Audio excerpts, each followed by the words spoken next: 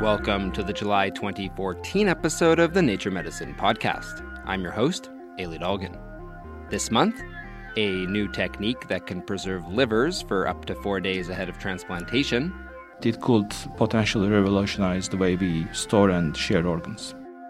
Tiny organs in a dish that can help researchers study cancer-causing mutations. We are able to very accurately model both multi-hit requirements as well as glandular structures of histologic features of tumors in vivo. Plus, the colonization of meningococcus, a gene linked to urogenital development, and an imaging system for eye disease. But first, a super cool new way to store livers.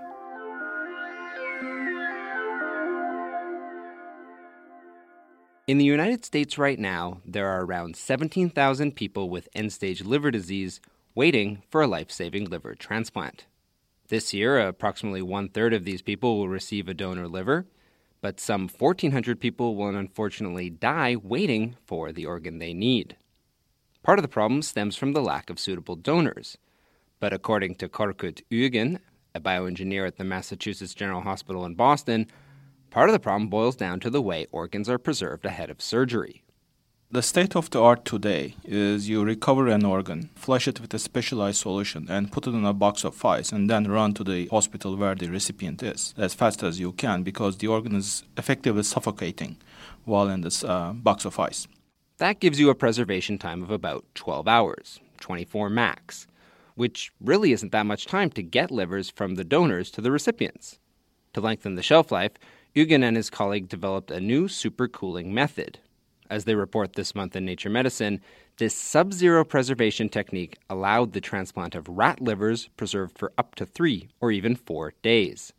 It is still a complicated process. You have to have these, machinery and pumps and everything.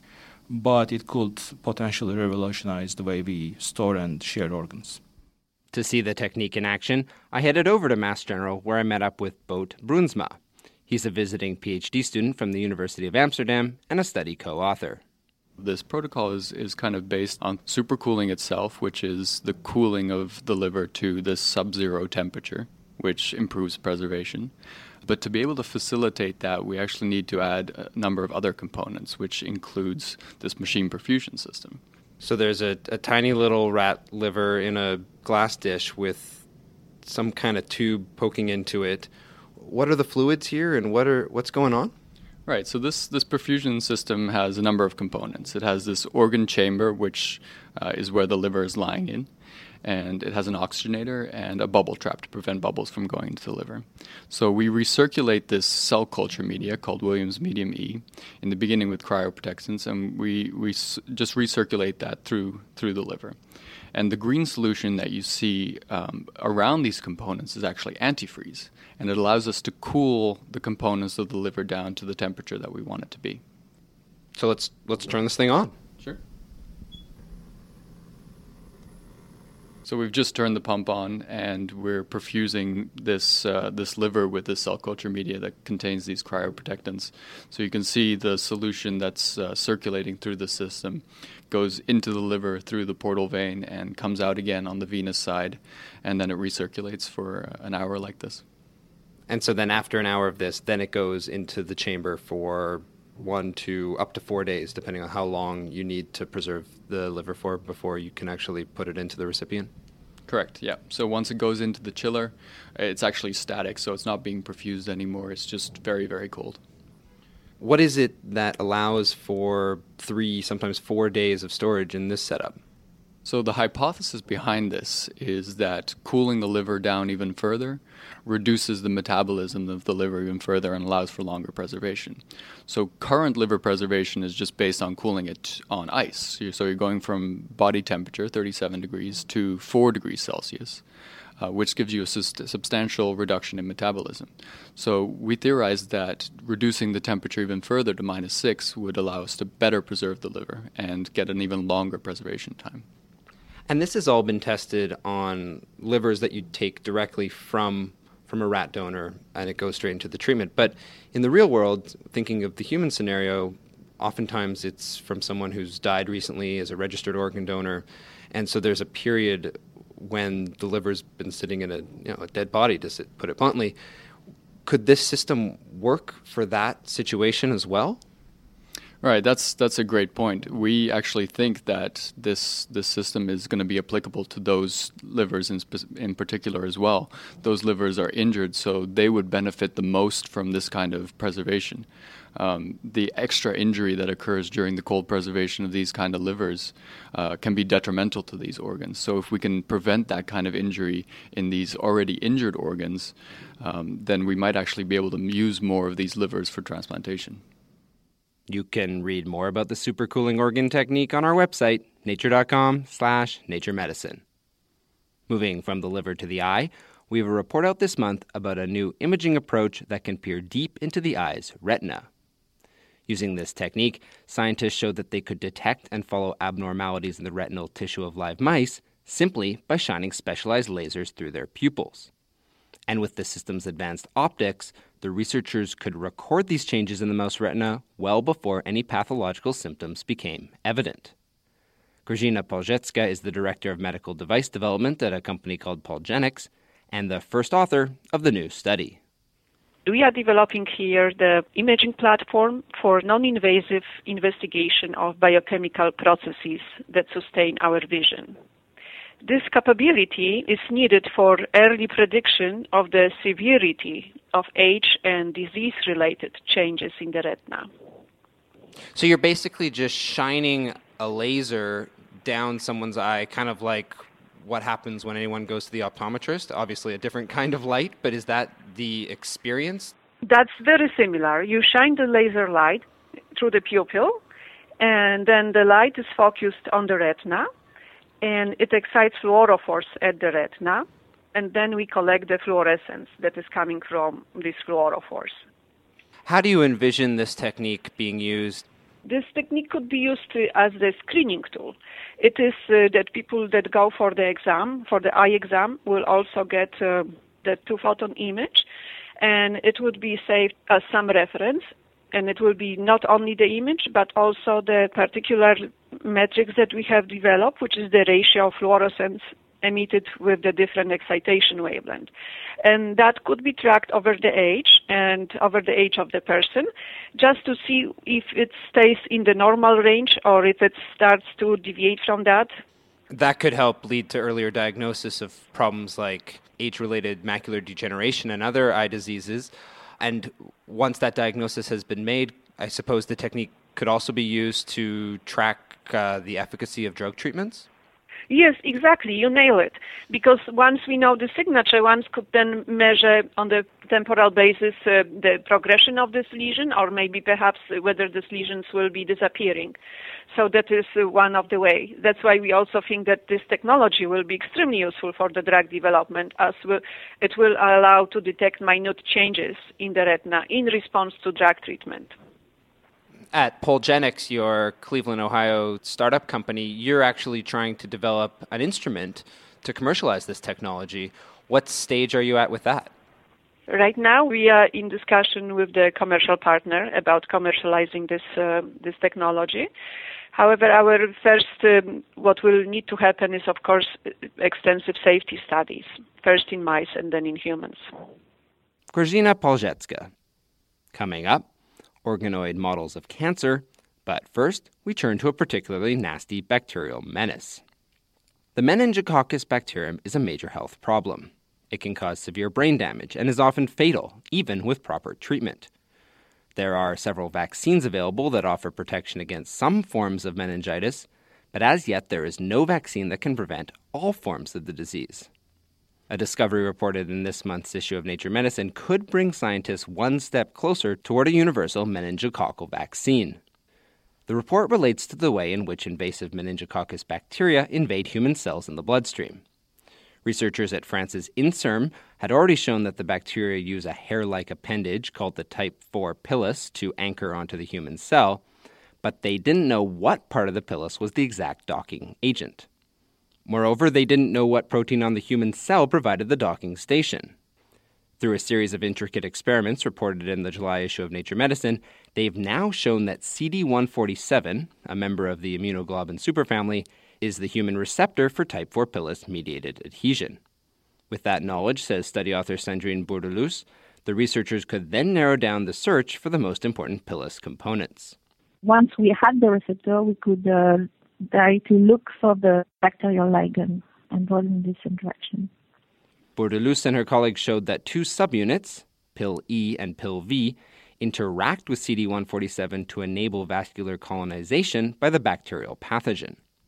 To disrupt this interaction and hopefully prevent infection, Bourdelus plans now to dig even deeper and find what precise parts of the PIL E and PIL V subunits are binding to CD147 on the human cell. We want to know the precise epitope which is involved in this interaction. And our idea is to design antibodies against these epitopes. Such an antibody, Bourdelus says, could open the path to new vaccine strategies against meningococcal infection. We assume that this antibody should prevent the interaction between the type 4 pilus and the receptor.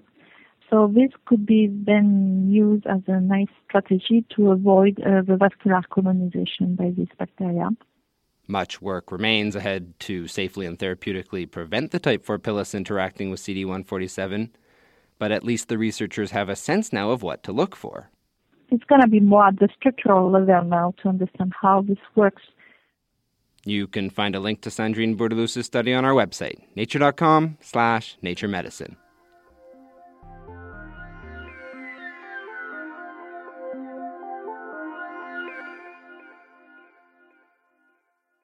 Cancer studies performed in a petri dish generally use immortalized cell lines that have been manipulated with hundreds, if not thousands, of mutations.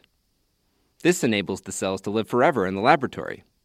But these cells are so far removed from the natural condition where just a few mutations are often needed to make a healthy cell cancerous. An alternate cancer model involves studying human tumors in vivo, in a living mouse. But animal research is laborious and time-consuming. As reported in this month's issue of Nature Medicine, there is now a third option. Enter the organoid. With the organoids, you have the ability to grow normal tissue with 0 mutations. Stanford University's Calvin Kuo, the study's senior author. So we really view the organoids overall as a hybrid in between the experimental tractability of 2D cell cultures, transformed cell lines, and the in vivo situation. What exactly does an organoid look like, and how do you build it? The organoids are typically aggregates of cells. They can have outpouchings representing differentiated structures, crypt-like areas of proliferation. And there are several ways to build organoids. The way that we talked about in this paper utilizes what is called an air-liquid interface, in which you have tissue explants, which are essentially minced tissues that are placed into a collagen gel. These are exposed directly to air on top, and the tissue culture media permeates into the gel through an outer dish, and that outer dish media can enter the inner transwell through a permeable membrane.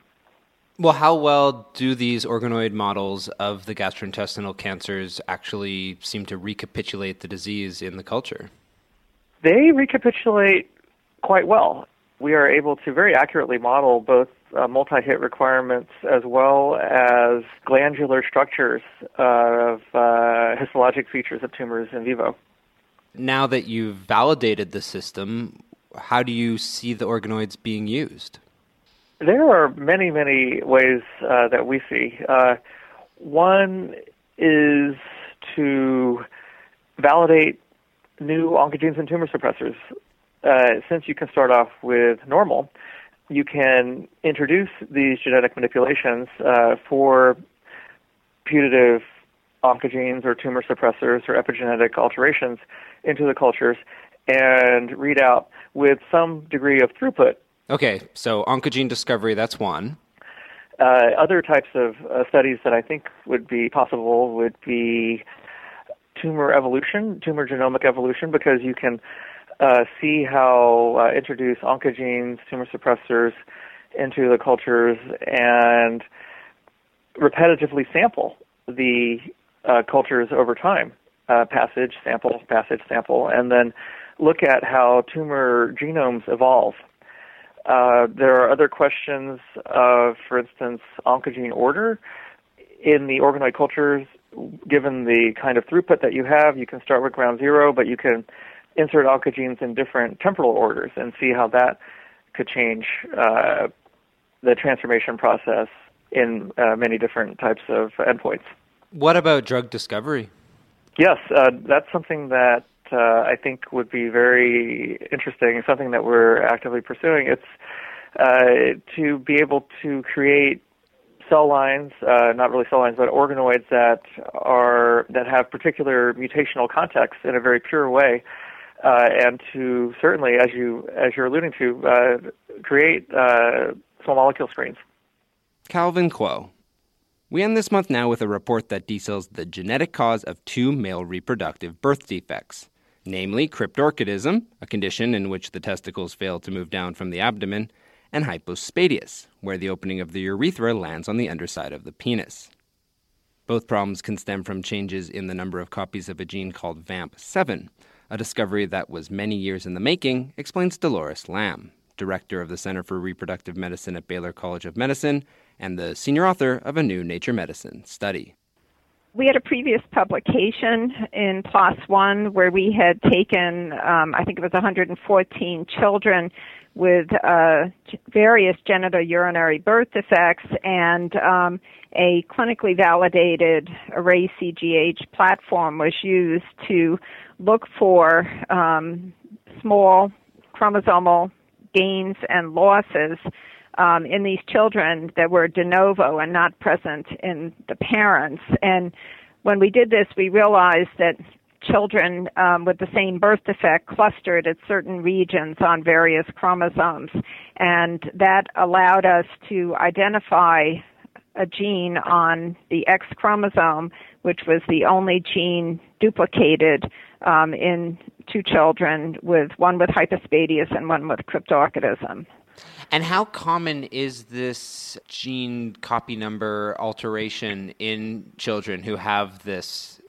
The duplication that we found, the gain of VAMP7, was present in about just under 1.5% of the children with these birth defects, but not present in almost 9,000 individuals who did not have these birth defects. Well, what is it that this gene VAMP7 is doing?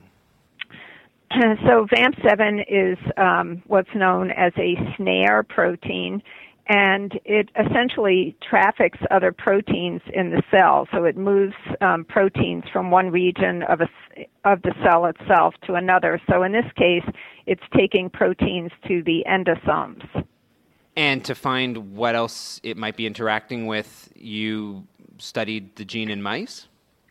We had a gain of VAMP7 in the mouse, and then the mice had cryptorchidism, and they had penile defects, some of which were similar to hypospadias. Penile development is a little different in mice, but certainly the mice were all cryptorchid, and the majority also had some penile defects, and they had micropenis as well. What was happening at the hormone level in these mice? So we found a modest effect on androgen receptor action where we were essentially blunting the transcriptional activity or the ability of the androgen receptor to induce the expression of genes that alter the function of cells. And importantly, to us, the mice also appeared to have a partially feminized appearance, to be similar to mice that had been treated with estrogens during development. And so that led us to also investigate the estrogen receptor, and we found that estrogen receptor action was hugely increased by the extra dose of VAMP7. So essentially, we were blunting the male hormone responsive development and enhancing the response to estrogen, leading to a more feminized development. Now, hypospadias and some of these other defects are currently treated surgically. Does the finding of VAMP7's involvement give us a drug target, or is it too late by the time these children are born? So normally these birth defects are not identified prior to birth. And so at this point in time, it would not be helpful, although, there may be other applications, and perhaps some of these individuals have problems in adulthood as well. So, for example, the older mice ended up with problems of sperm production, and this was a different appearance of the testis than what we would normally see if the testis was not descended. If these problems in the testes are stemming from the increased gene dosage of VAMP7, does that suggest that perhaps if we target VAMP7 and reduce its levels, maybe we can overcome these defects in later adulthood? So it's possible that we might be able to do this. VAMP7 is highly expressed in the brain. So I think we would need to understand the role of VAMP7 in the brain before we would do a clinical intervention to try to decrease the protein expression. Dolores Lamb. Well, that's it for this episode of the Nature Medicine podcast, but there's plenty more to be found in the July issue of the journal, including a story about a proposal to map all the transmission routes by which pathogens make the species jump into humans. You can find a link to that or anything you heard about on this month's show on our website, which has a new look. Check it out at nature.com/naturemedicine. Until next time, I'm Ailey Dolgan. Thanks for listening.